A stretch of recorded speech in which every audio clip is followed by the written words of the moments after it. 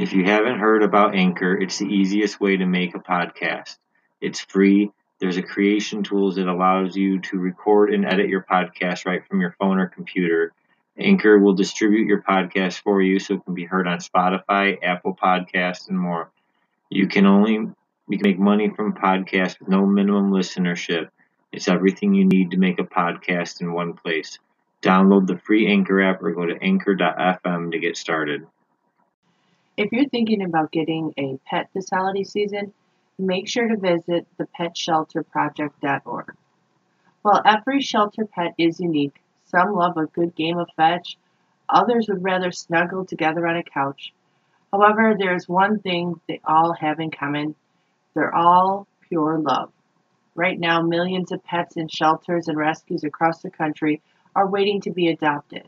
Did you know that only 44% of dogs and 47% of cats in American homes come from animal shelters and rescue groups? The unique qualities of each and every shelter pet add up to an incredible bond between every shelter pet and parent. So again, if you're thinking about getting a pet this holiday season, make sure to visit thepetshelterproject.org. Also brought to you by the Ad Council, Maddie's Fund, and the Humane Society of the United States. This holiday season, just remember, buzz driving is drunk driving. And if you need to do something to feel okay to drive, you're not okay to drive. And just so you know, some buzz warning signs or different tricks to sober up quickly that haven't worked.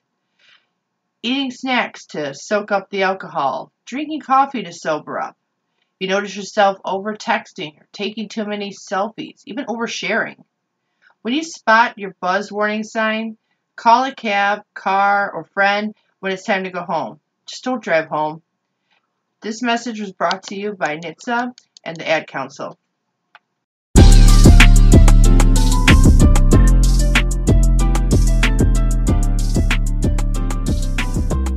Hi, and welcome to Geeky Gangster. Today we are talking about Toxic relationships. Okay. Mm-hmm. Like in Fallout. Not that kind of toxic. Toxic wasteland. No, alright. Can I be with you in Fallout when the bomb hit? Right. Not that toxic. Will you still love me when I'm radiated? Would you still love me when I got flabby ear or flabby lip? Flabby lip. And snot ear. Snot ear, yeah, that's it. Oh, honey, I love you, but you have snot ear. I'm afraid to see what that really looks like in real life. That's gotta, I'll pass. No, thank you. If you think about it, you really gotta love somebody if they've got a flabby limb and snot ear. Well, I mean, in the game, there's not a whole lot of, Yeah, unfortunately. I mean, there was, obviously, in the vaults, there was the families that were, doing their thing. And in, New Vegas, there was the one time that, you almost get Don't you wish you could see an extra limb grow out of somebody on a game? Like your character, right? You're running around playing it and it says, "Oh no, you've been radiated because you stood in this water for 30 minutes because you were eating a sandwich." And then you go back and your character has another arm growing out of their stomach, and you're like, "Not again!" Disease cure. Yeah,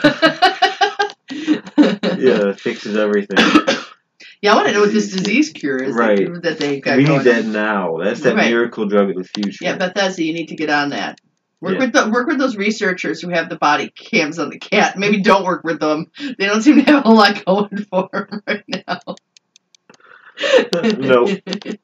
No, but seriously, can you imagine just sitting there and all of a sudden, your limb just becomes flabby and there's an extra one and you're like, man, why was I have to actually lose one to get another? That's how that works? I don't think you're a starfish. I think it just becomes. I hope not. I think flabby limb is. You know what flabby limb is?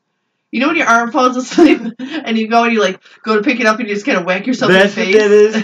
I need a disease cure that cures shit cancerous shit. It's just radiation poisoning. It's just a sleepy arm.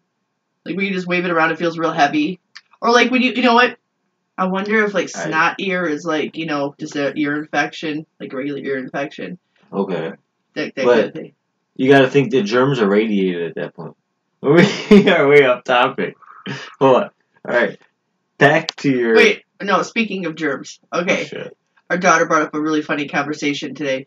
She was she was thrilled to find out that farts are made up of elements. This was the highlight of her day. Was I that think it was farts? molecules. No, she said elements. She was all excited because the elements, Okay. you know, could start a fire. Well, and in my head, I'm thinking, well, you never saw anybody light a match. Anyway, off topic. Toxic relationships. So, I know we've both previously been in toxic relationships. Relationships that were just useless. And they caused nothing but problems. Yeah. And what I don't understand is why people go back to toxic relationships. What is I mean, yeah, it's like running back. Oh, I'm hoping I get more mutated this time. I think it's more of a comfort thing. But how is being in a toxic relationship comforting? Because in some aspects, they were either blind to it or it wasn't happening at first. So it built up like years of like trust and routine and things like that. I think it's more routine. I think that's what it is they don't understand what a toxic relationship is. They just want somebody. They don't care who it is. And they're familiar with this person, so they don't have to retell a story. They don't have to pretend. They already know this person either hates them or pretends to like them and still hates them. And I just don't think that there's like, I think they're almost self-sabotaging is what it is. Well, I mean, I'm sure a lot of it's circumstantial too. A lot of it is laziness. Well, that, or, finances. I'm too broke to date anybody else. I mean, there is that part. There is that part too. I mean, unfortunately, there are, whether it's people who are in small communities or people who may have, gotten a kid at an early age or, any numerous things. Maybe even, could even be like a disability with a leg or whatever. You know what I mean? Limb. Well, whatever, maybe they just have a hard time getting out and meeting people or what, maybe they have a social problem. I don't know. But whatever the case may be, not a lot of people can meet new people. Okay, I have to disagree with you. All of those things you listed are reasonable explanations, but they're also a buttload of excuses. Wait, it's a butt violin, but I'm not going to sit there trying to figure out how to say it right now. No. But it is literally a million excuses, especially with technology. I mean, technology these days, you can figure out, and you got to be smart, obviously, about it. I think that's where a lot of people lack. And that's where a lot of, and it's even a trust issue. Right. I mean, how much of yourself are you willing to put out there? Because you don't want a bazillion people coming in from broad statements being made. And the more specific you are, the more vulnerable you are. Well, you look at like Catfish or Craigslist or anything. Right. But I think, part of the problem too is the lack of, I don't want to say motivation because that sounds bad, but lack of I think it's ambition. I think it's lack of resources. Well, it is lack of resources. Because think about it. Even if someone, we're gonna take out the disability people. We're not talking about disability people. No, just in general. No, I mean like socially awkward, like people who can't, like guys who can't talk to girls. Well, maybe you know what I mean. Like maybe they weren't very popular in high school. They don't know how to approach a girl at a bar. Well, even Xander can't talk to bring girls. Up the bar. He can talk to girls, but not the ones he likes. Right. Yeah, like the cute ones that he's got a crush on or whatever. Yeah. You know what I mean? Like whatever the case may be. But bring up the bar scenario alone. Bars are way less crowded now because of things of technology. I mean, people are staying at home. They're streaming movies. They're able to, play on their phones, play on the video games. I think phones have a big problem with it. And yeah, even when you're out at the bar, people are just on their phones. Right. You know what I mean? Not even doing anything productive. Right. Everyone's just sitting there playing on their phone. No one's even playing pool. Yeah. I think that, there's so much that, I think a lot of people settle. right off the bat. They just settle because they're like, well, this is Well, and again, a lot of people don't leave a certain radius because of a comfort thing. right. Like I said, it's a lot of it is comfort. You know, Yeah. they don't leave a certain radius. They don't because of technology and different circumstances. Yeah. People aren't meeting each other. I mean, the economy itself is making it hard for people to go out on a regular basis. And then you add to the fact that, technology. I don't think it's and- necessarily the economy. I think a lot of it does come down to just technology in general. Like I'm all for technology. I think it's great in some aspects. The changes that have been made because of technology, the medical things Right. like that are great. But the little things that the human interaction in general, I think is missing from a lot of people. I walked into Walmart and I walked in the front doors. We didn't even get into the store yet. Yeah.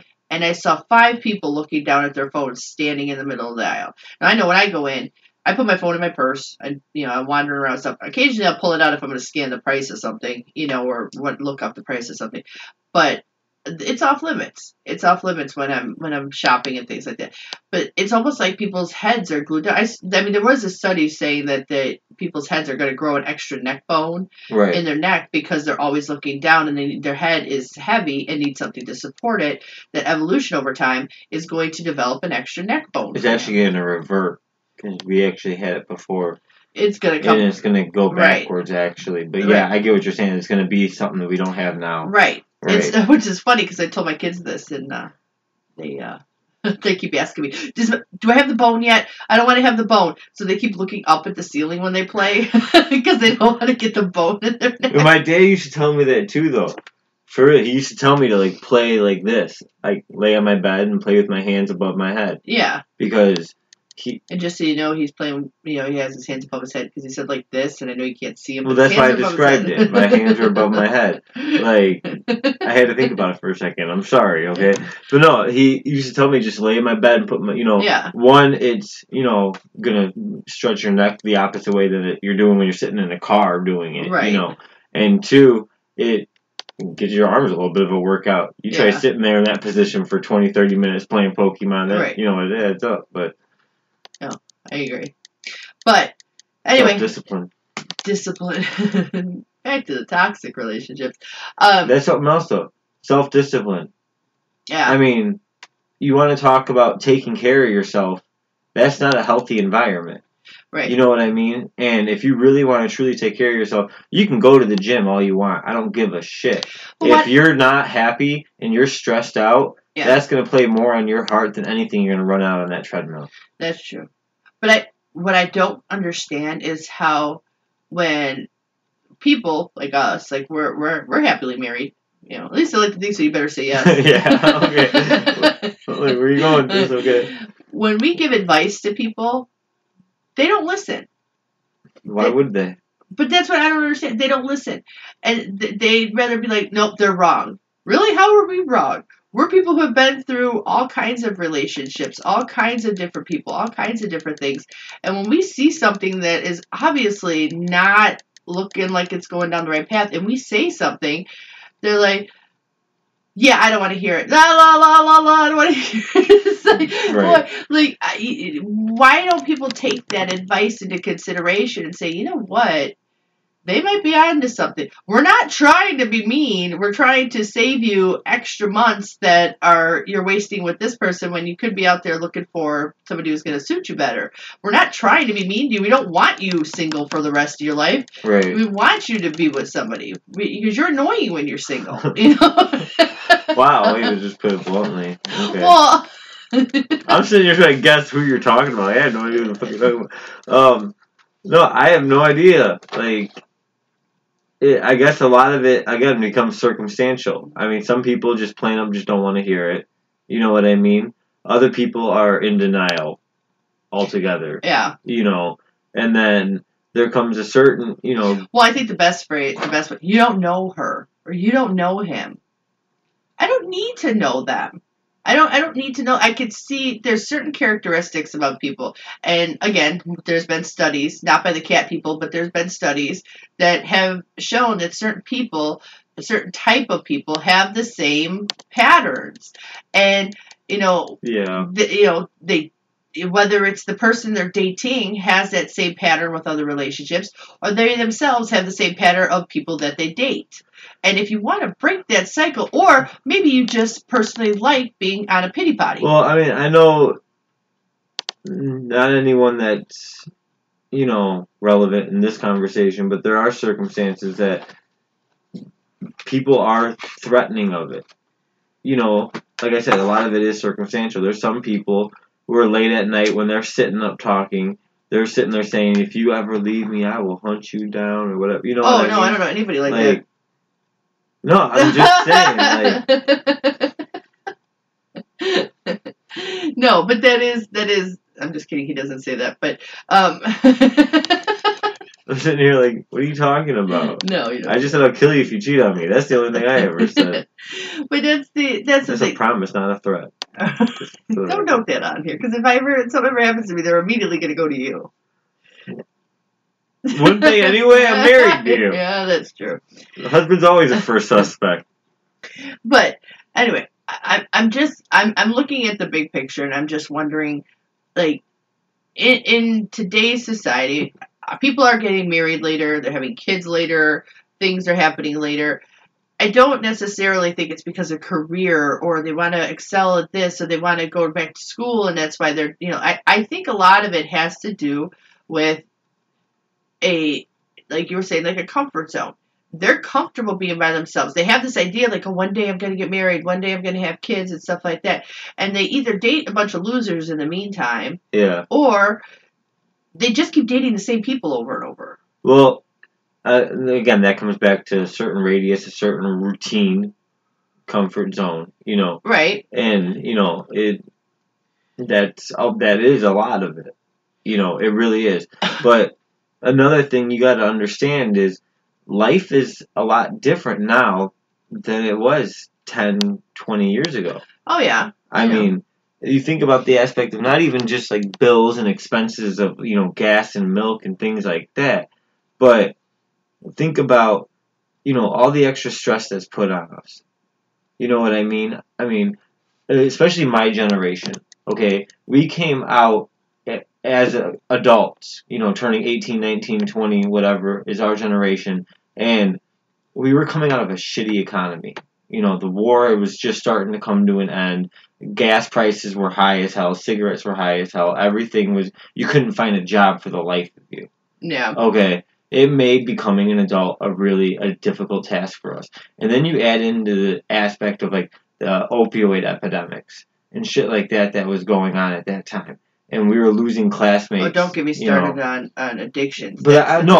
I'm just saying, like. But I do. You know what though? I think it brought a whole different world, like, than we didn't. No one was expecting any of that. We were all expecting, some of us to go to the military, some of us were going to go to college, some of us were going to go to work, whatever, and we just expected kind of life to go on. And then, like, it wasn't even a year or two before all of a sudden you're losing 3, 4 classmates. Right. And then it becomes a yearly thing, losing 5, 6 classmates every year.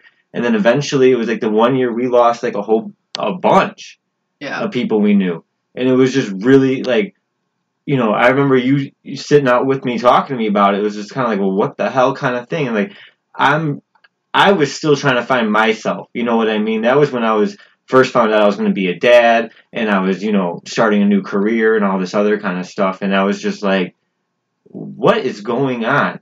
Like I said, when we first turned 18, a bunch of our generation were joining the military.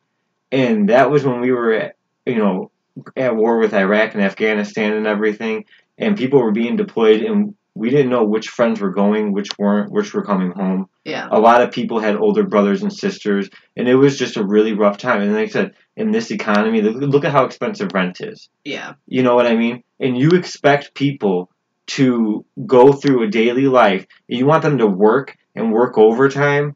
You know what I mean? With all this shit going on in their lives. You know what I mean? Plus whatever family drama and whatever else you want to add into it. Kids getting sick, whatever. These are parents, some of them, at this point. You know what I mean? And it was just a really rough time. I mean, the whole Medicare was a whole nother issue going on at that time. People couldn't find the right Medicare because they were making too much money or not enough money or whatever the case may have been. And it was a really weird time to become an adult. And technology was booming, you know what I mean? And so a lot of things that we thought were going to be job level opportunities for us ended up becoming, no, you need 2 years of technical college. Well, we're fresh out of high school. How the hell were we supposed to have that? Yeah. You know, they wanted experience, but no one was willing to give you experience. And it was just a really hard time to even just, like I said, focus on even just relationships. You know, you got all this going on, and you're supposed to try and focus on meeting someone. Yeah, but with all those different type of things that were going on, especially like the drugs and things like that, I almost feel like the toxic relationships are an addiction. Yes. The same way any other addiction would be. I feel like if you don't kick the habit and try something different, it's just going to keep happening. You're going to relapse and you're going to do it again. You're going to relapse and do it again. Whether it's the same person or the exact same type of person but a different name, you're just going to relapse and do it again. You know, Yeah. You may, get off whatever, meth. You may get off meth. Right. And then substitute it for heroin. And then you get off heroin, you're like, okay, I'm going to substitute it for alcohol. Substitute it for gambling. You're just, you're substituting one for another, but it's still an addiction. I feel like that's what the toxic relationships are. It's just another form of addiction that without you actually detoxing yourself and getting yourself out of that environment and getting yourself away from those people, you're literally just going to keep relapsing. You're going to keep doing the same thing. You're going to keep finding that same type of drug, that same feeling that you get, and just keep doing it. Because those toxic relationships are just like a drug. You get the highs, they're really great, and then the crash. And then the highs, and then the crash. And it's just so repetitive. And I feel like that's what we're seeing. When we see those relationships, when we're giving that advice to people, we're not doing it to people. We're doing it as like the same thing we would do if somebody we saw who was on drugs. Okay, let's look at this differently. Okay, and we'll use me as an example. Okay, we won't go into specifics, but in my prior times, I was on different substances. Right. Okay, and on top of that, I was also the age of I could drink. Okay. Right. Now, obviously, I still am the age where I can drink. I am no longer on those substances, though. Right. Okay, so, and being that, my drinking is like minimal compared to how I used to be. Yeah. Okay. Significantly. So we know that is no way in shape, form a substitute for the prior substance. But what advice would you give someone to stay away from that substance? And as an example, like to mix it with the relationship, you know what I mean? Like what would be a common... Well, what would you say? You would tell somebody who is an alcoholic, don't go to bars, right? Right. You would tell somebody who is trying to kick the heroin habit or the meth habit, don't go to the drug dealer's house. Okay. Stay away from these type of friends. These friends, you need to detox yourself from these friends. Get away from that environment. When you're talking about relationships, especially if we're talking about small towns, then the same premise applies. Stay out of the small town. Go outside of that small town. You want to find other people, you have to get out of that element. You have to, don't look for the first thing you find. Don't look for that first bottle that you find. Don't, as soon as you see something, don't just be like, oh, I need a drink. Oh, I need that girl. Really take that time, to say, do I really need this person or is it just because it's there? And that's the same thing with alcohol or drugs. Oh, it's there. I'm going to do it just because it's there. Well, you don't have to, though. You don't have to because you live in a small town, or even people who live in big cities. They go to the same place over and over, the same bar or the same, whatever restaurant or club over and over again, meeting the same people over and over again. Well, if you want something different, go someplace else. Right. You're creating your own insanity and then being upset about it. But you're creating your own sadness. The same way the people, by the time they finish that bottle, they're not happy-go-lucky. There's only sadness at the bottom of that bottle. Whether you're losing your friends, whether you're losing your family, whether you're losing your job, there's sadness at the end of the bottle. There's sadness at the end of the line of drugs, whether it's you're losing your loved ones to the drug, or somebody has to go into rehab and you're by yourself, or They pass away because of the drug. There's always something at the end of that that's not fulfilling. Although you think it is at the time because you're doing it, you feel good when you're doing it. At the end, it's not fulfilling. And the only way to fix that is to take that out of the equation, whatever that is. And in some cases with dating, it's the environment that you're in. And the only way to remove yourself from those toxic people, the toxic environment, is to get out of that environment completely. And so, and it's scary. It's scary for the people who are stopping to, stop drinking. It's scary for the people who are trying to get off heroin. It's scary for the people who are trying to get off meth. It's scary for the people who are so used to living in a certain space that they're terrified to go outside of that bubble to see if there's anyone else out there for them. And they're all addicting. They're all repetitive. They're all relapse. They're all addicting. And that's where the problems come in, I think, for toxic relationships, because it's an addictive feeling. They like the high. They like the honeymoon time where everything is like, yeah, this is great. This is great. But the moment it crashes. Right. And usually it's about the same amount of time, 3 to 6 months you got with, and then you crash hard, Yeah. That's about when it wears off. Right? Yeah, exactly. So the fun of running around doing all these drugs or doing all this drinking or being with this person, when that crash hits, it's intense, and all of those things are emotional. And that's why I think that toxic relationships are an addiction. Okay, and what about the on again, off again relationships? I think I think those are toxic. Well, no, I know, but I mean how, especially when there's kids involved. There shouldn't be an on again, off again where there's kids involved. There shouldn't be. That messes with the kid's head. It should be, if you're off again, you're off. There shouldn't be this back and forth confusing the kids. My parents are together. They're not together. Are they going to be together now? Are they not? If you're off, you're off. Whether there's kids or not, it should be done. Because if there's a reason that relationship ended, it ended. And you could still be amicable, obviously, for the kid's sake. Right. But crawling into bed with the person that you broke up with and having your kids wake up in the morning and see you guys together making breakfast, pretending like everything's hunky-dory, so that next week you can be like, I never want to see you again, get out of my life. That's not healthy for the kids at all. Well, no, I agree with that. Right. And it's not healthy for the people involved. You have the right to say, no thanks, I'm good. But that's where that addiction comes in.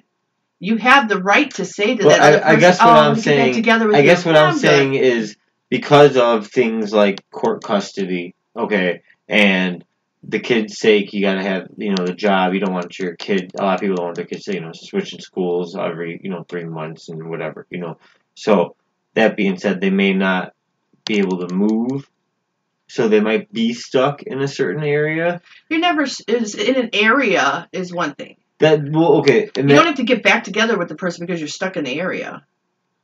So, right. Again, it's an excuse. I'm in the area, I might as well just get back together with them. No, that's not what I'm saying. I'm just saying, how do you deal with, staying away from, the same patterns?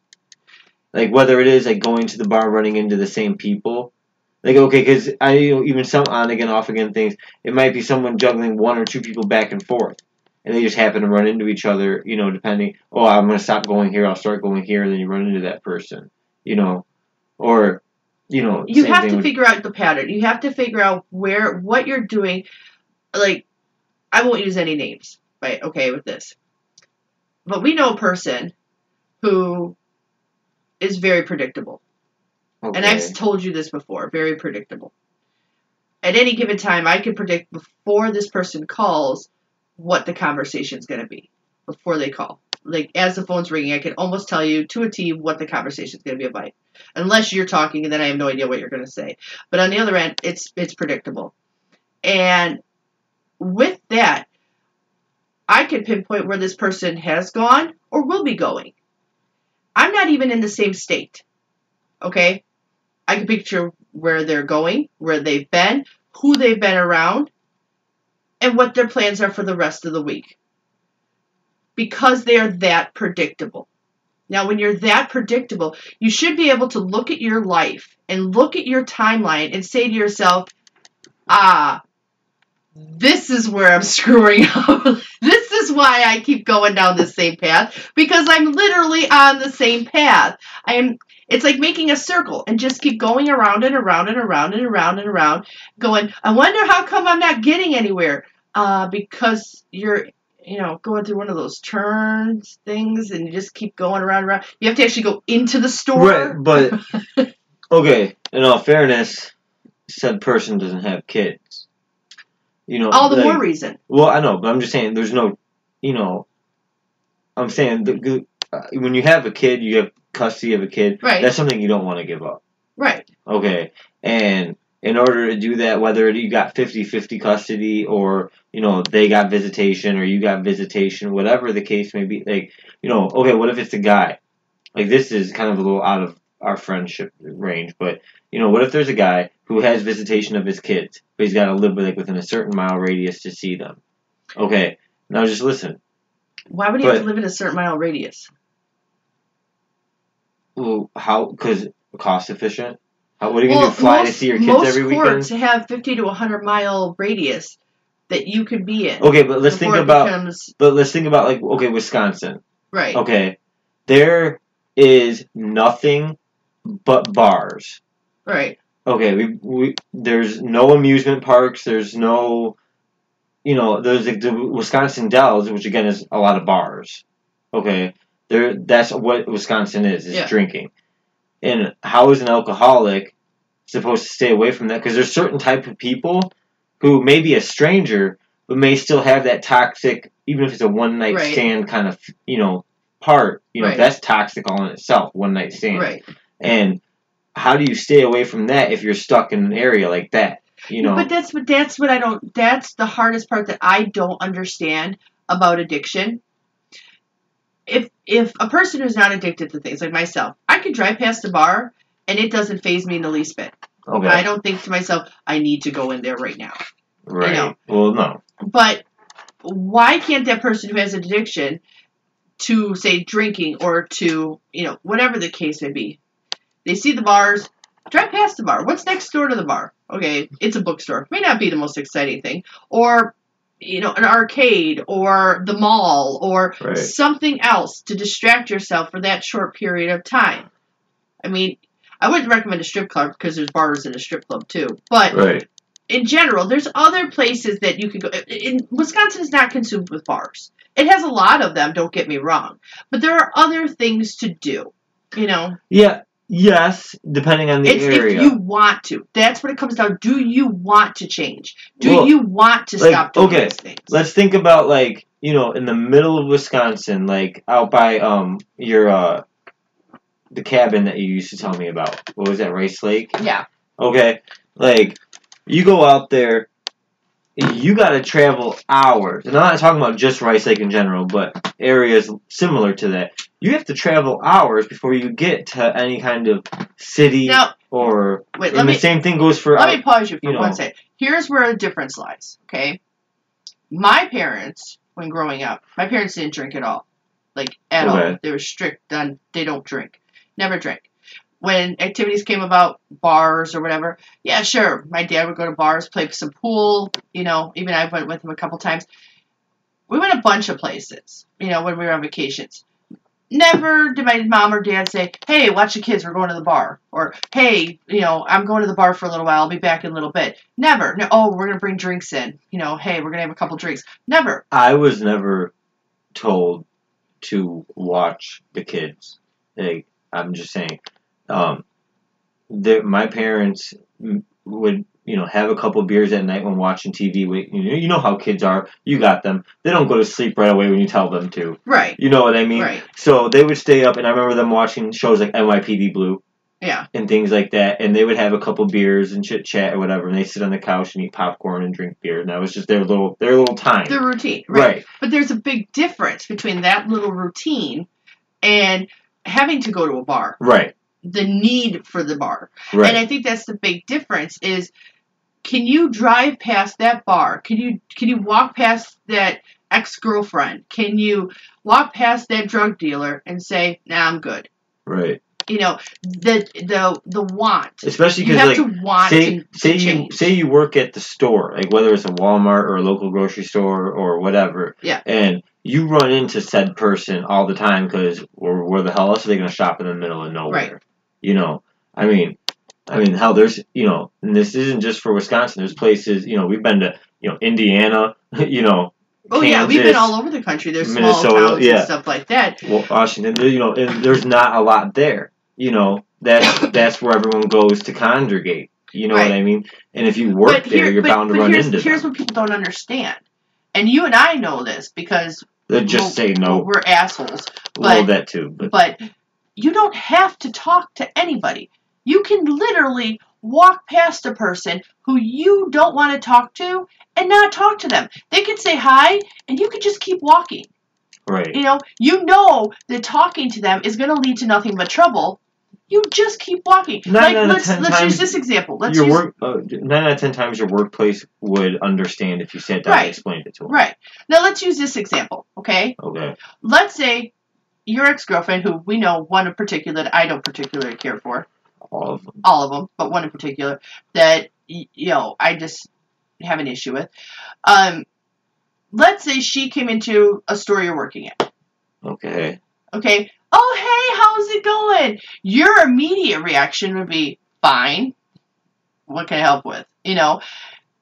Some people, granted you're married, so that's, and I kick her ass, but that's beside the point. No. But some people would feel the need to give hugs. Oh, how's it going? I give hugs and stuff. It gives the wrong impression. That's something that I don't understand because, obviously when a relationship's over at first, you're upset. You're like, what the hell? What did I do something wrong? Did they do something wrong? Why do I feel this way? You feel. But who cares? No. Well, just listen. I'm just saying, part of you, depending on how long you've been with the person, you feel like something's missing. Okay. So I understand missing a person after a breakup. Okay. But there's no one that I have broken up with that I haven't gotten over time. Okay, and I guess that's something that I can't be sympathetic towards, is someone who misses something. Right. Now I don't know, in some cases maybe they miss a feeling, they miss having that person there, they miss having that comfort zone, and it may not be a breakup, maybe losing a loved one, you know what I mean, in an unfortunate matter, but that's something that I don't understand. Now I can say that, if something ever happened between us, I can tell you I'd be devastated. Well, yeah. We've been together for almost 7 years. We're married. We have kids. We have a very strong connection, a very strong bond. If anything ever happened to us, I would be devastated. Yeah. If I had somebody I was dating for 3 months, 4 months, 5 months, even 6 months, and something broke us apart or whatever, I can honestly say I'd be like, well, all right, whatever. But again, that's probably the bitch in me. But to me, and I've told Destiny this, relationships are nothing but a learning experience. The people you date in high school, you're not going to marry. Very rarely. Granted, we're in a small town, and apparently people out here marry their high school sweethearts, but that's a different story. Realistically, in the rest of the, 49 states and, 72,000 cities and stuff, that doesn't happen. Realistically, the people you're dating are your learning experiences. They're here's what I like about people, here's what I don't like. Here's what I want in my next relationship, here's what I don't want in my next relationship. The problem with these toxic relationships is they're not looking at the things that they don't want. Oh, I don't want somebody who does this, this, and this. I'm going to make sure that the next person is not like this. They're only seeing the things they want. And those things they want are masks. Those things they want are that high. And so they're only looking for that high. They're not looking at what made them crash. They're looking strictly at what makes them feel high at that time. Right. And so rather than taking that learning experience and saying, okay, here's this, here's this, here's this, they're looking at it like, I just want that drug. I just want that relationship. I don't really care who it comes from. I just want now. And that right there is where I think a lot of people fail in finding what that actual love feeling is. They're feeling the high, but they're not feeling love. Well, okay, now, when you're talking about feeling, that's a whole different level of a learning curve. But just like in school, people learn differently. Some people don't learn at all, apparently. Well, then that's true. I mean, that's true. And it doesn't matter what the subject is. I mean, there's some people who just don't understand math for the life of them. Okay? There's some people like me that I can't spell worth a shit. Thank God for spell check. Half the time, the predictive thing is wrong. But, thank God for spell check. I wouldn't know what I'm doing on a computer, And, there's, some people just have a hard time. Some people are better with hands-on learning. Yeah.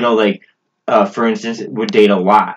Or, is used to working with their hands and drills and hammers and, learn that way. Yeah. Or learn with, counting blocks. That's how they learn math, whatever. Then there's the people who are the listeners, the people who can just listen to other people's stories, learn from their mistakes, and learn through that vicariously. And then there's the people who learn from, the visual aspect. Right. Whether it's seeing their parents in toxic relationships and being like, that's what I don't want, or seeing their parents in good relationships and being like, I want someone that treats me like that when I'm older. Right. You know what I mean? Or even with their friends. You may not necessarily be jealous of their girlfriend, but you might be jealous of what they have. Right. You know what I mean? She may not be your type, but you might be jealous of what they have. What they have.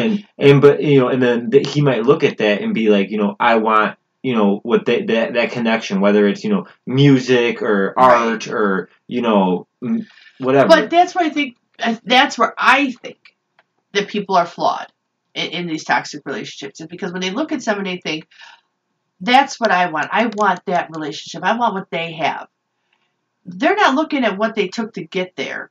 Right. They're not looking at those previous shitty relationships that they got out of. They're not looking at the box that they went out of. They're not looking at those things. They're looking at, hey, look at that. I want that. And just like any addiction, sometimes it takes an intervention. Sometimes it takes people sitting down with them going, what are you doing, you slut? You know what I mean? Like, or, you drunk or whatever, I don't think that's how interventions go, but maybe in a nutshell, okay?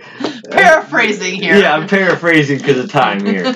But, yeah, you get what I mean. If you see a friend who's obviously having, like, a shit ton of one-night stands and risking herself to not only, physical damage of being with strangers, you know what I mean, but also, like, health damage of anything she could catch, There's a lot of different things. And emotional. It's emotional damage. So you try to have an intervention with her. It's no different than you having an intervention with a friend who's constantly using a drug that you don't approve of. You know what I mean? Like I said, I'm non-judgmental when it comes to what you decide to do with your life. That is up to you. Right. But I will tell you that you're an idiot.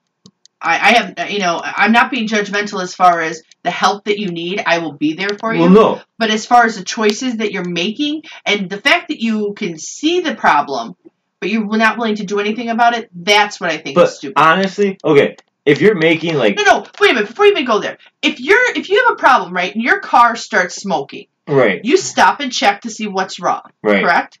And fix the problem. Usually, yeah. Usually, right? Call for help. Call for help. Fix the problem. So, why wouldn't you do that with your own life? You see yourself smoking. Why wouldn't you stop and fix the problem? And that brings up this. What if you're not smoking? What if you're making, like, hundreds of thousands, millions of dollars? Like, what if you're, like, what if you're... No, listen. Let's stop right there so I can imagine it for a second. Yeah, okay. No, like... Okay, I'm good. What if, what if you're well off, okay? You got a good job that's... in your range, good flexible hours, whatever, you know what I mean? Like, you worked your way to the top kind of thing. Okay, your kids growing up good, they're doing good, they're, getting ready, to graduate, whatever. Your family's fine, your relationship's fine and everything, but you like to do blow. You are past the point in your life, you're married or divorced, whatever. Right. Your kids are grown. Hell, if you want to be 80 years old and do blow before you hit up the bingo hall, by all means. Steve the Felon, who from last episode, he has it for you. Right. Okay? But at that point, you've lived your life. You've done if you are literally sitting at, I don't want to say a dead-end job, but a job that's literally not going anywhere, in a town that's not going anywhere, relationships that aren't going anywhere, then why the fuck aren't you going somewhere? Okay. That's what I want to know. So, is if you literally got all of these things that going against you, and you're basically a rat in a rat wheel, just running in circles, why wouldn't you go somewhere else and change your life? Change what you're doing. That's what I'm wondering. Is I don't understand And maybe it's because you and I are nomads, where we're just like, you know what? Right. Time to move. Time to move. Yeah. Speaking of which, we're thinking about getting an RV and doing a traveling podcast next year. So in case anybody wants to invest in that, we do have a GoFundMe. Just saying. Besides that, though, we do have the nomad in us, Yeah. and for us, getting up and leaving and saying, you know what, we're going to start somewhere else.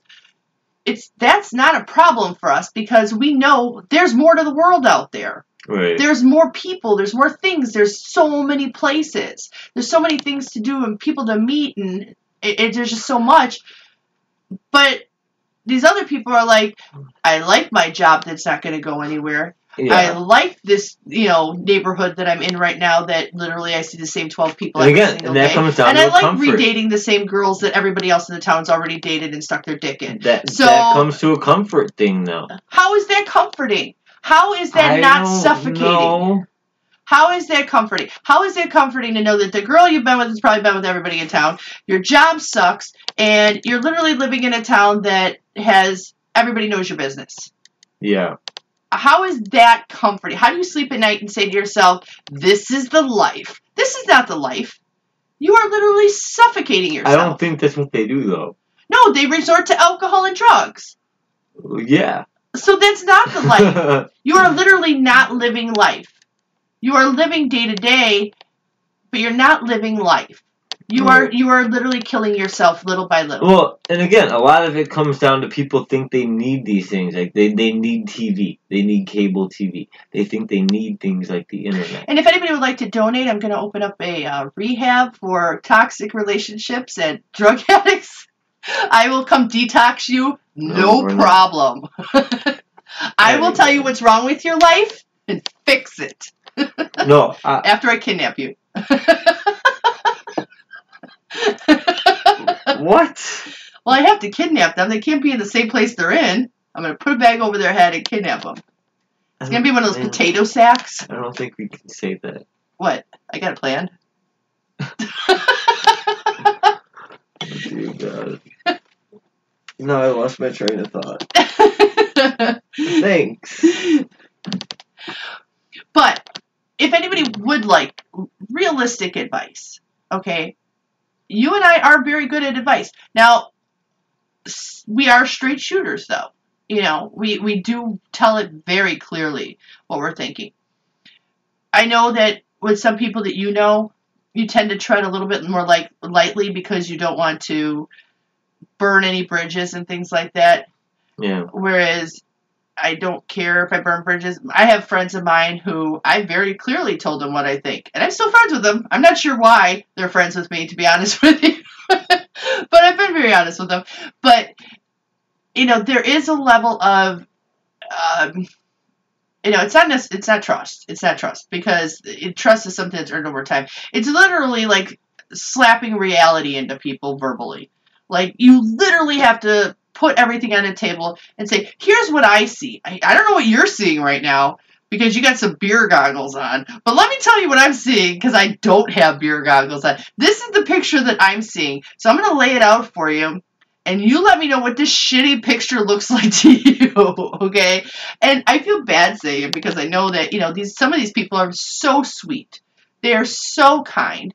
But they're so stupid to not see that there's so much more out there. We move around a lot because we just haven't found a place that we feel is a quite fit. You know what I mean? Like, we can't just settle down one place. We get bored of it, whatever the reason may be. And there's some people that view that as us as like, how do you put it? Like, you can't find that love.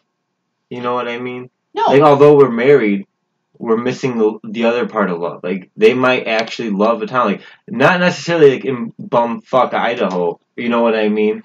But like, even people who live in places like, New York, Chicago, places that are interesting and have things to go do. Right. They might actually love where they live. Who wouldn't love those places? There's things to do. Right. So why can't we take those people or said person who we're not going to reference and take them out of said place and move them to said town that has people? Okay, but even those people in You're talking about two different things. But there's though. people in those towns that still have a hard time meeting people. Because in those towns, you have to have more demanding jobs to pay for the things like rent. And people who live in those towns carriage. make enough money to be able to afford to live in those towns. Going out is not a problem. Again, it comes down to repetition. If I'm going to go to the Red-Headed Piano Bar every single night, you're probably going to get the other same 25 people who are going to the Red-Headed Piano Bar. Okay, so let's go to this other place. If you're obsessed with going to bars to meet people, then we'll go to this other place. But there's so much culture and different things in those I'm not places. even saying in bars. Like, I personally think bars are a stupid place to meet people. I'll be honest with you. It's fake. People in bars are fake. Okay? One, they've got alcohol in their system, which when they're in a bar, they're awkward, they're loud, they put on a show because they want attention. As you're pouring rum. That's right. The bars are a fake place to meet people. You're not going to get a real person in there. You know, I always say books. Well, I say, you know honestly, what, let me tell you why I say bookstores. I'm sitting here trying to think, like, who I know that met at a bar and the relationship worked. Right. I can't think of any.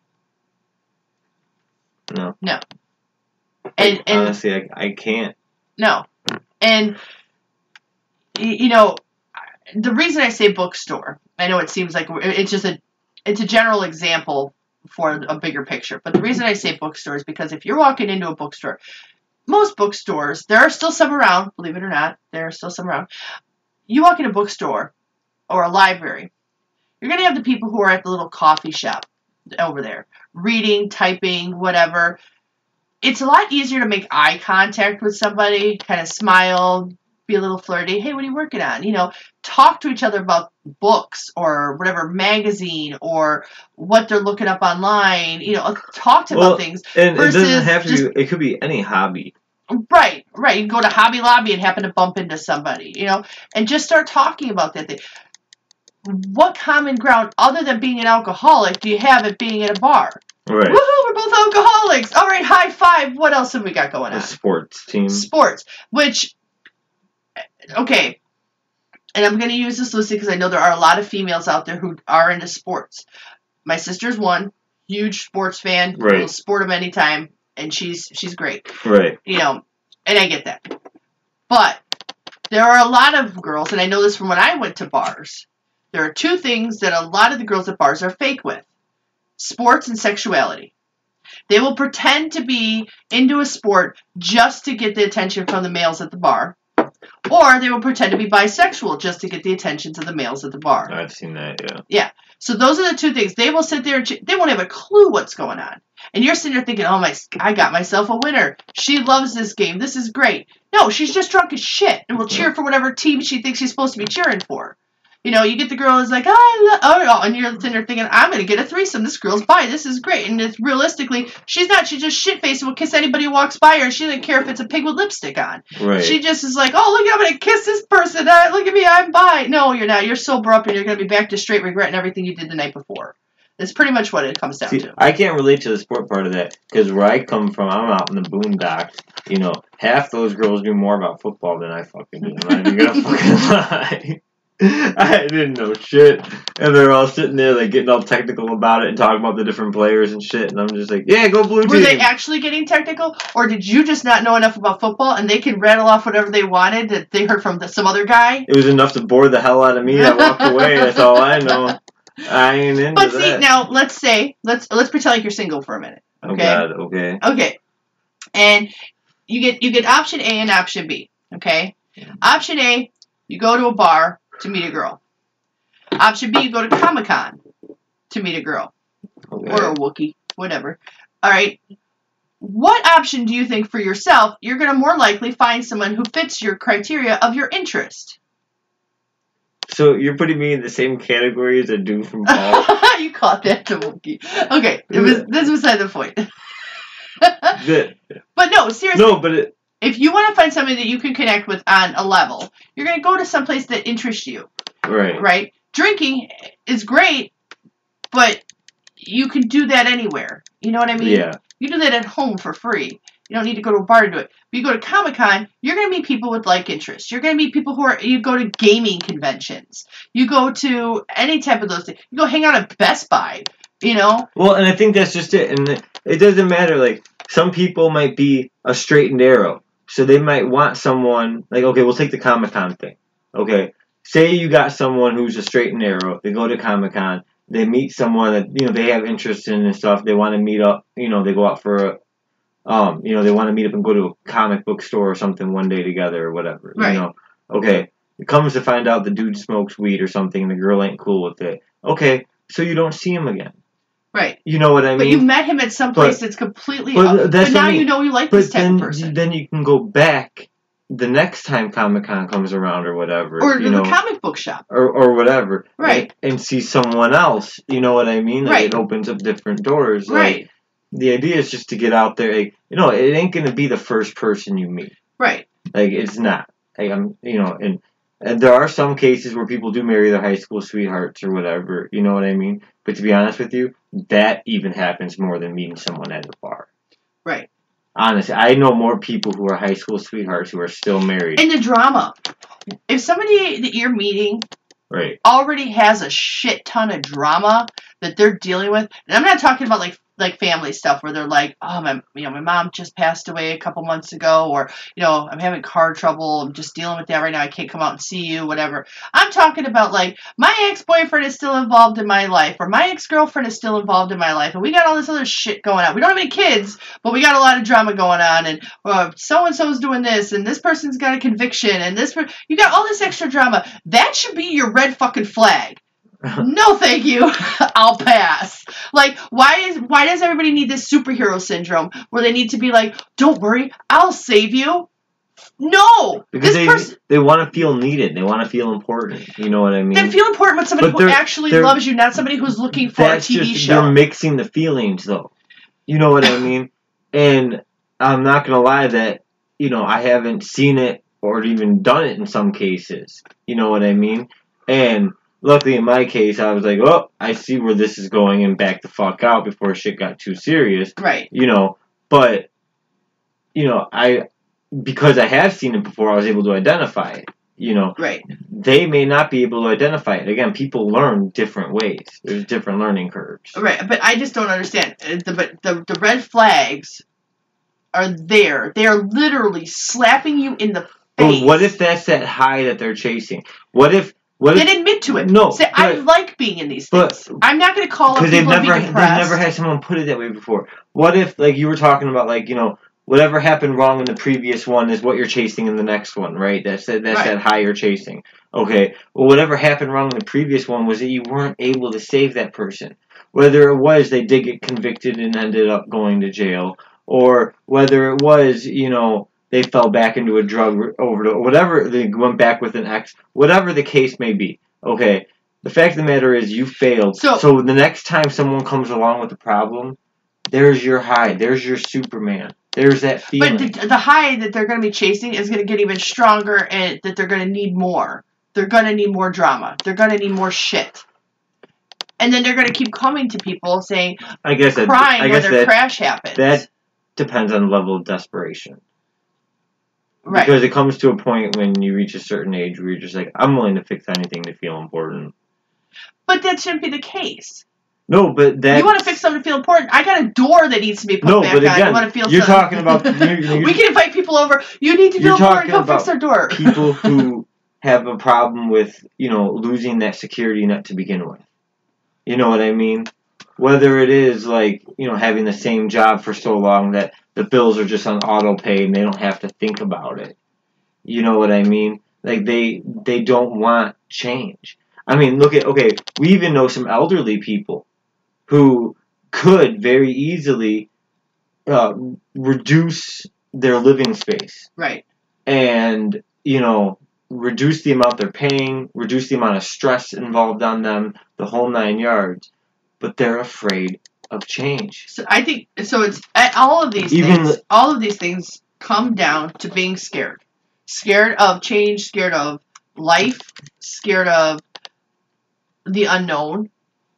that's what it comes down to. But how can you live your life, especially nowadays with this technology, how can you live your life in fear of the unknown when literally every day is unknown? A blessing, but unknown. Right. How can you live how could you wake up every day to this routine and think to yourself, this is the best I can do, and be okay with that, when you know in the back of your head you could be doing better? Oh, well, but you're too afraid to. Part of that comes down to, being told that you won't amount to shit growing up. You know what I mean? And it's not even necessarily parents. It could be relatives in general. It could be people in your school, people in your job. I mean, I've had jobs, not all my jobs, but I've had jobs in the past before where the boss was very condescending. You know what I mean? And it makes you feel like when you finally do get something decent, like even if it's not the best job in the world, but there are people who are okay with being, managers of a Burger King or, whatever, because they finally reached that manager spot. Okay, but what did I tell? Okay, so the other day you had to go in and talk to your boss. Right. And what did I tell you? I said, don't be scared to say what you need to say. Right. What's the worst that's going to happen? You get fired? What's the worst that's going to happen? Okay, you went in there, and not only did he work around what you wanted to do, he worked around your schedule that you wanted. He almost begged you to come back. Right. And I'm thinking in my head is, why are people so afraid to just say, no, I'm not going to do that. No, I'm not going to get back together with you. No, I'm not going to drink that. No, I'm not going to do it. What is that fear, that addiction, that fear that people are not able to, I'm sorry, but for myself. Standing up for themselves? Right. Like you're talking about, all these different avenues of feeling afraid and things like that. When I look at situations, sure, I do a lot of planning. You know how I am. I do a lot of planning and playing out different scenarios in my head of which one's going to look better for it and stuff like that. But ultimately, it comes down to, I'm impulsive. I'm well aware I'm impulsive. But I'm not afraid. I've never had that fear of I'm going to fail. And I've had people tell me I'm going to fail. Right. I've had a lot of people tell me I'm going to fail, that I'm going to screw up and things like that. But I never let it get to me, because in my head I'm thinking to myself, well, fuck you too then. It never affected me. And I don't know if it's because I put a shield up and I just kind of let that stuff bounce off. But to me, words are just that. They're words. They're people venting out their own anger. Them saying, you can't do that because this and this and this. In my head, I'm looking at it, you just wish you could. Yeah. You can't go and do this. You're never going to get to do this. Just because you didn't doesn't mean I can't. You could never, whatever. You'll never be able to stop drinking. You're just an alcoholic. I was told that I have an addictive personality, that I'm going to end up a drug addict and an alcoholic because addiction runs in our family, and I have an addictive personality. I don't do any drugs. I barely drink. Occasionally I'll buy some scratcher tickets. Maybe shopping's a little much, on there. But a little. But I don't have any, other than maybe smoking cigarettes. That's my addiction, But, and again, I've had kids, so there's that. But when it comes down to it, I look at people who say, you shouldn't be doing that. You can't do that. You'll never do this. Things like that. I almost reverse it and say, you're saying what you can't do. But not everyone has that mentality. But they should. Especially, if they do learn at a different curve. Okay, not all schools may teach at that curve.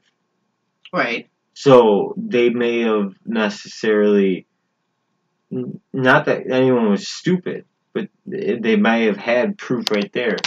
You're not going to amount to shit. Right there on paper. And it's just paper. I know, but they don't see that, especially at that young of an age. You know what I mean? And I know that... Well, let's take Destiny, for example. Okay. We are well aware that her strong points are not math. Oh, yeah. Her strong points are not really science. She's an artist. She's a writer. Right. We understand that, And I've never told Destiny she has to come home with straight A's. I think that's absolutely ridiculous to tell any child they need to come home with straight A's. Yeah. Is it great if they did? Sure, that's great. But realistically, I know her strengths and her weaknesses. I won't let her come home with anything less than a C, because I think C is an average. That is what I expect from her as average, because I know that that's how her strength and her weakness. I'm not going to make her feel like shit because she doesn't understand. See, I don't think we need to be so caught up on what grade you're getting or how much you're being paid. Okay, let's not look at that, for instance. Let's look at, are you going up? Right. Okay, whether it's your grades or how much you're being paid or, whatever the case may be, let's make sure you're going up. And that includes relationships, your life. If you start off getting C's, living in a mediocre apartment with a mediocre job, doing, living day to day kind of thing. Let's see if you can move up to living week to week and start being like, okay, I need this much for this week, this much for this week.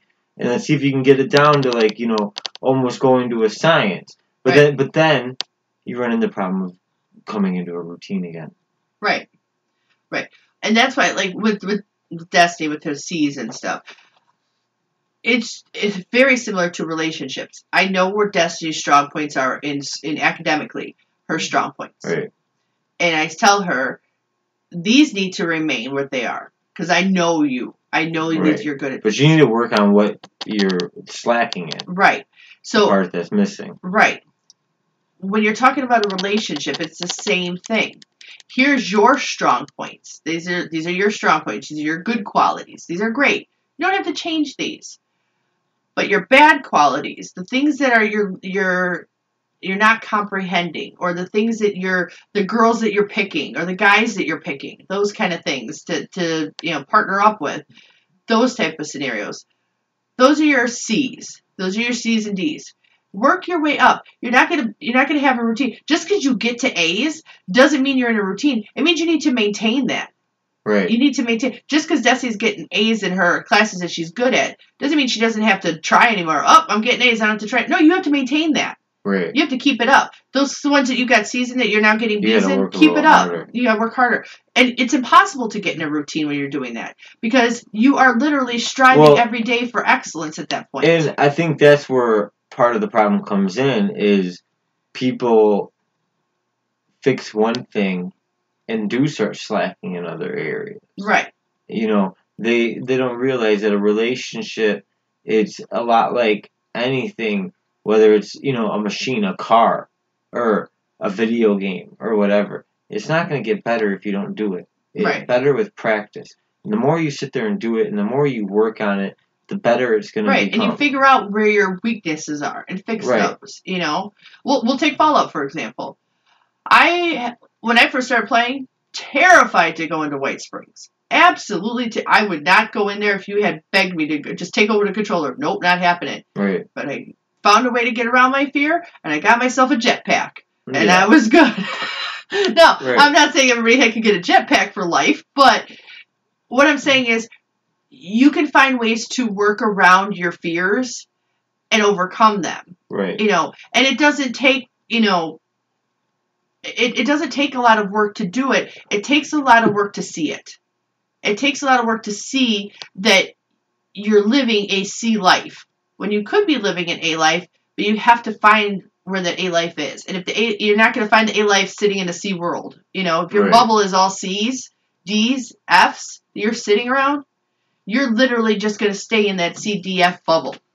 You have to go outside of that bubble to say, hey, look, here's where all the A's are. Why haven't I been over here? Why am I not corresponding? Why am I not interacting with the A's and B's? Why am I staying with the C's, D's, and F's? Why am I staying in this rut and not working toward this? Why am I staying here?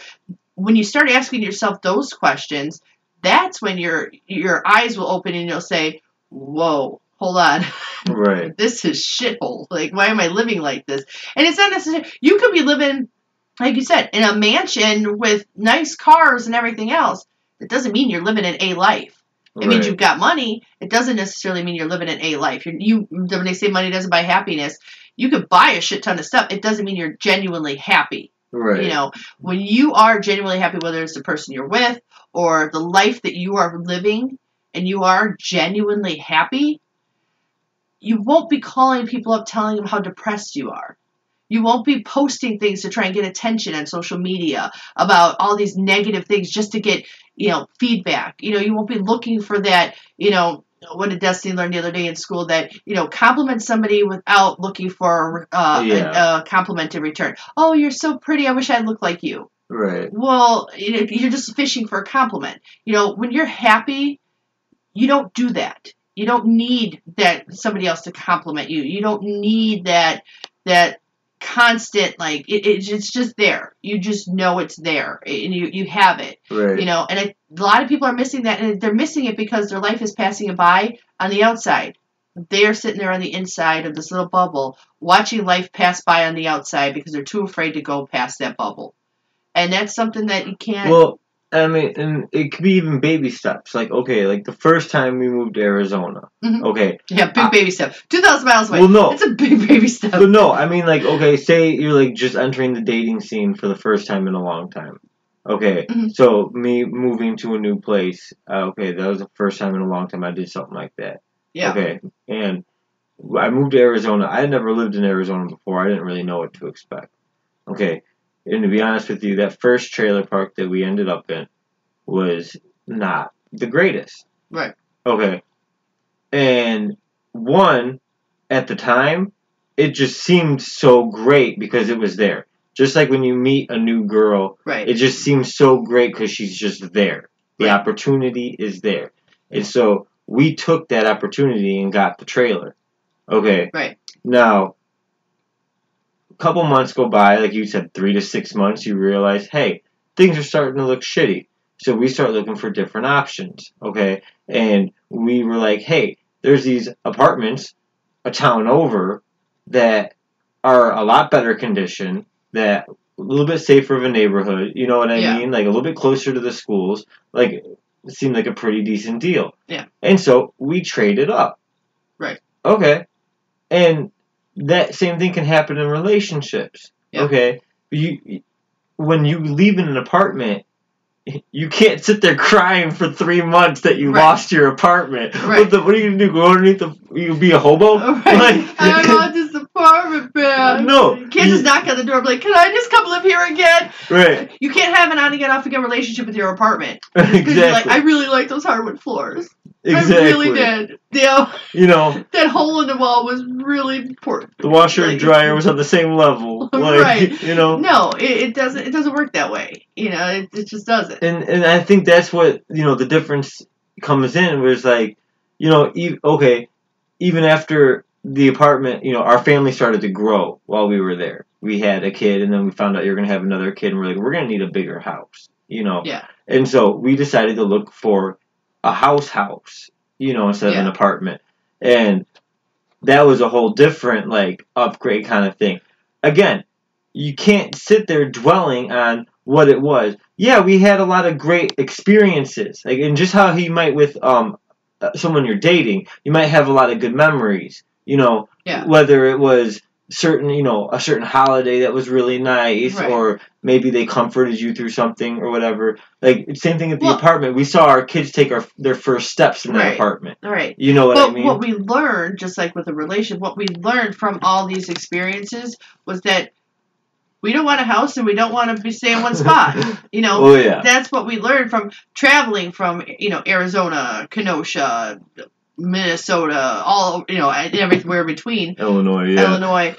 Washington. We learned that we don't like having a house. We don't like, and it's not just us, it's our kids too. We don't like staying stationary. You know? Yeah. But that's something that we learned about ourselves and our family, and we can fix it. Okay, so we're going to try something different, But it's not the end of the world. Nobody is going to die from a change of thought process or a change of scenery. Well, I mean, unless you move to, like, certain parts of California. In the middle of the ocean. In the middle of the ocean, unless you're looking for Wonder Woman, you're probably going to have some issues.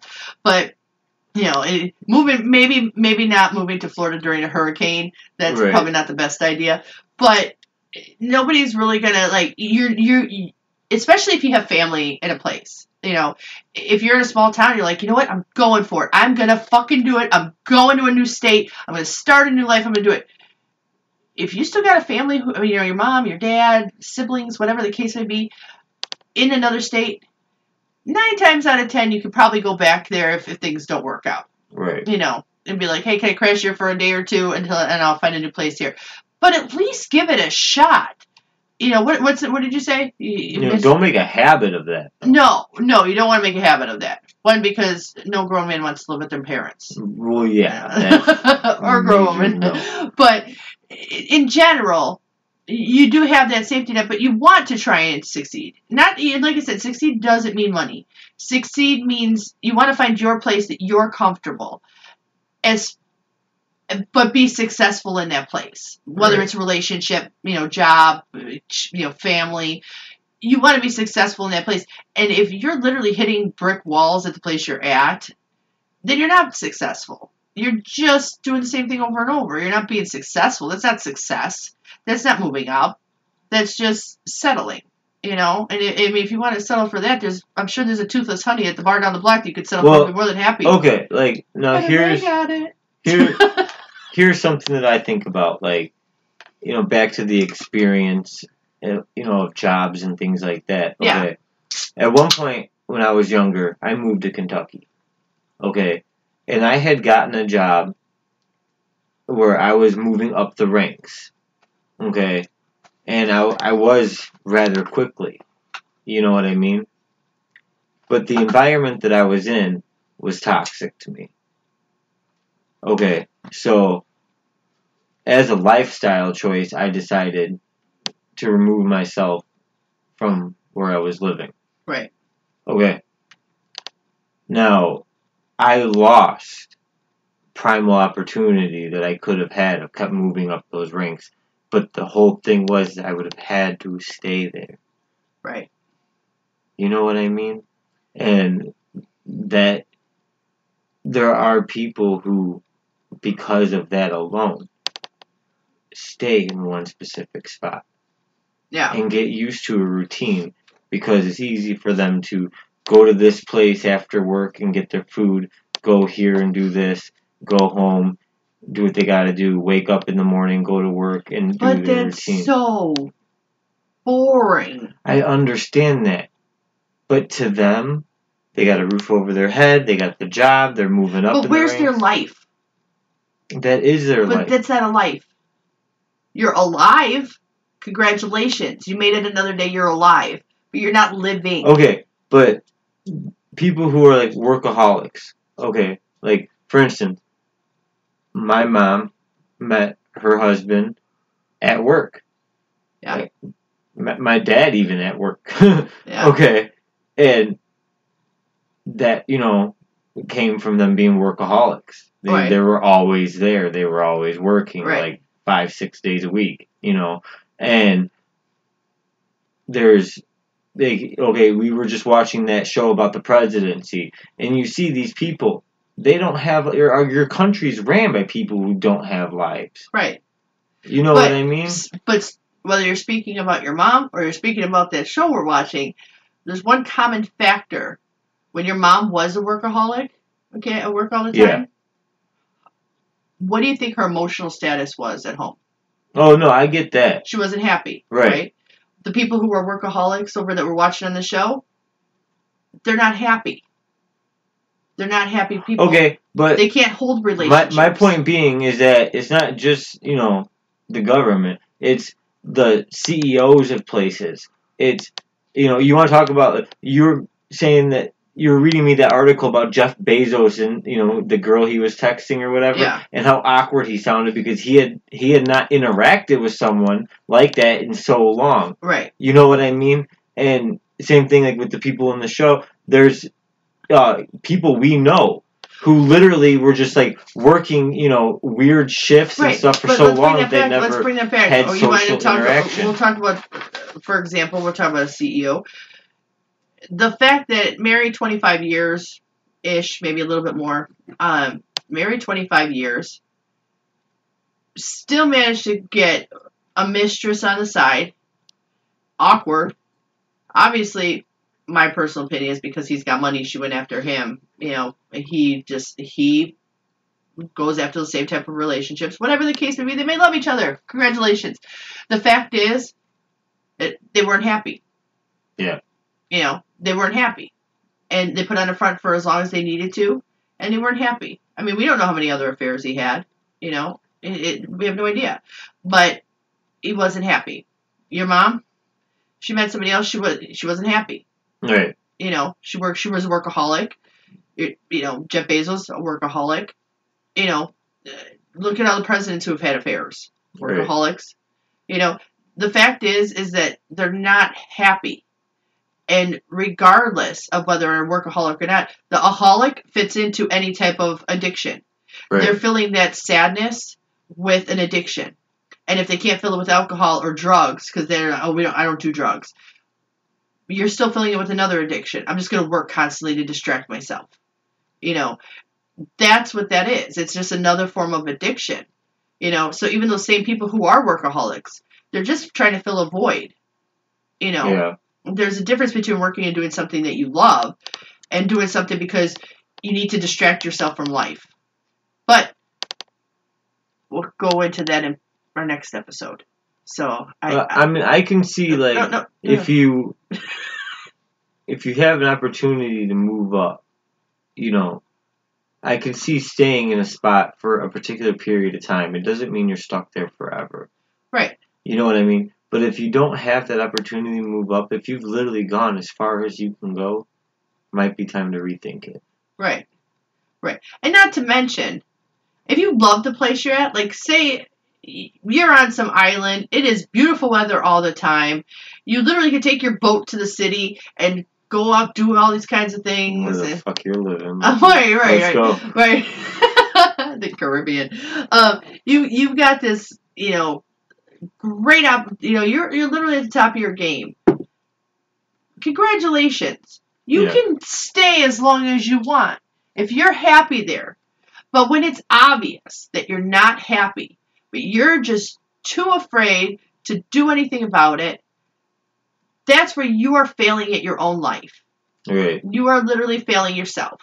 And you're not doing anybody any favors. I'm sticking around because, my mom's here. Or I'm sticking around because, my so-and-so needs help with this. Or my so-and-so needs help with that.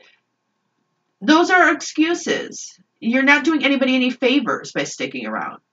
If anything, you're creating more enablers than anything else by I need them here.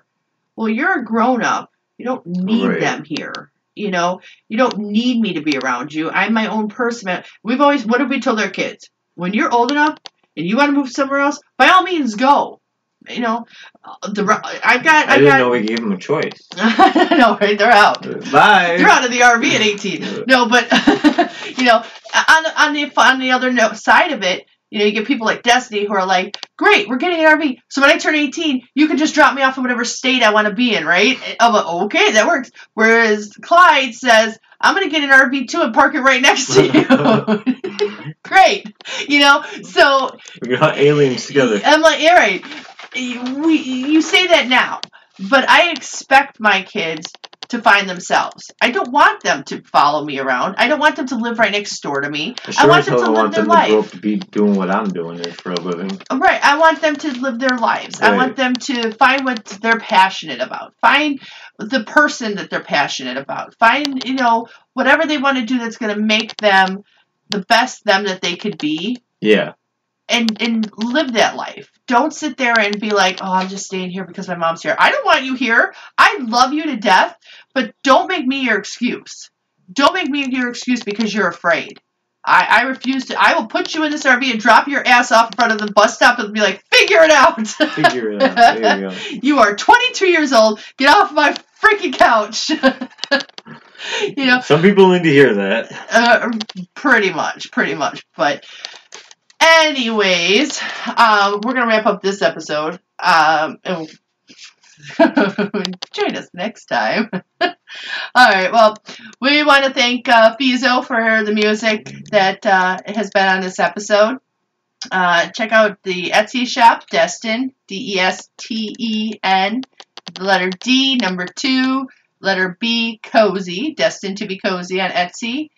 And wantedtoy.com for all your random knickknacks, which, by the way, have some awesome vintage 1985 video games. I posted some of those up. I just want to say it. I had to say it. 85 video floppy disks. Square floppy 5.25s. Holy crap, I was so excited about finding those. Anyway, and and Mad Science Print Labs in Chicago for all your print and embroidery needs. Mad, M-A-D-D, scienceprintlab.com. And yeah, so shoot and tug, Sparta got done.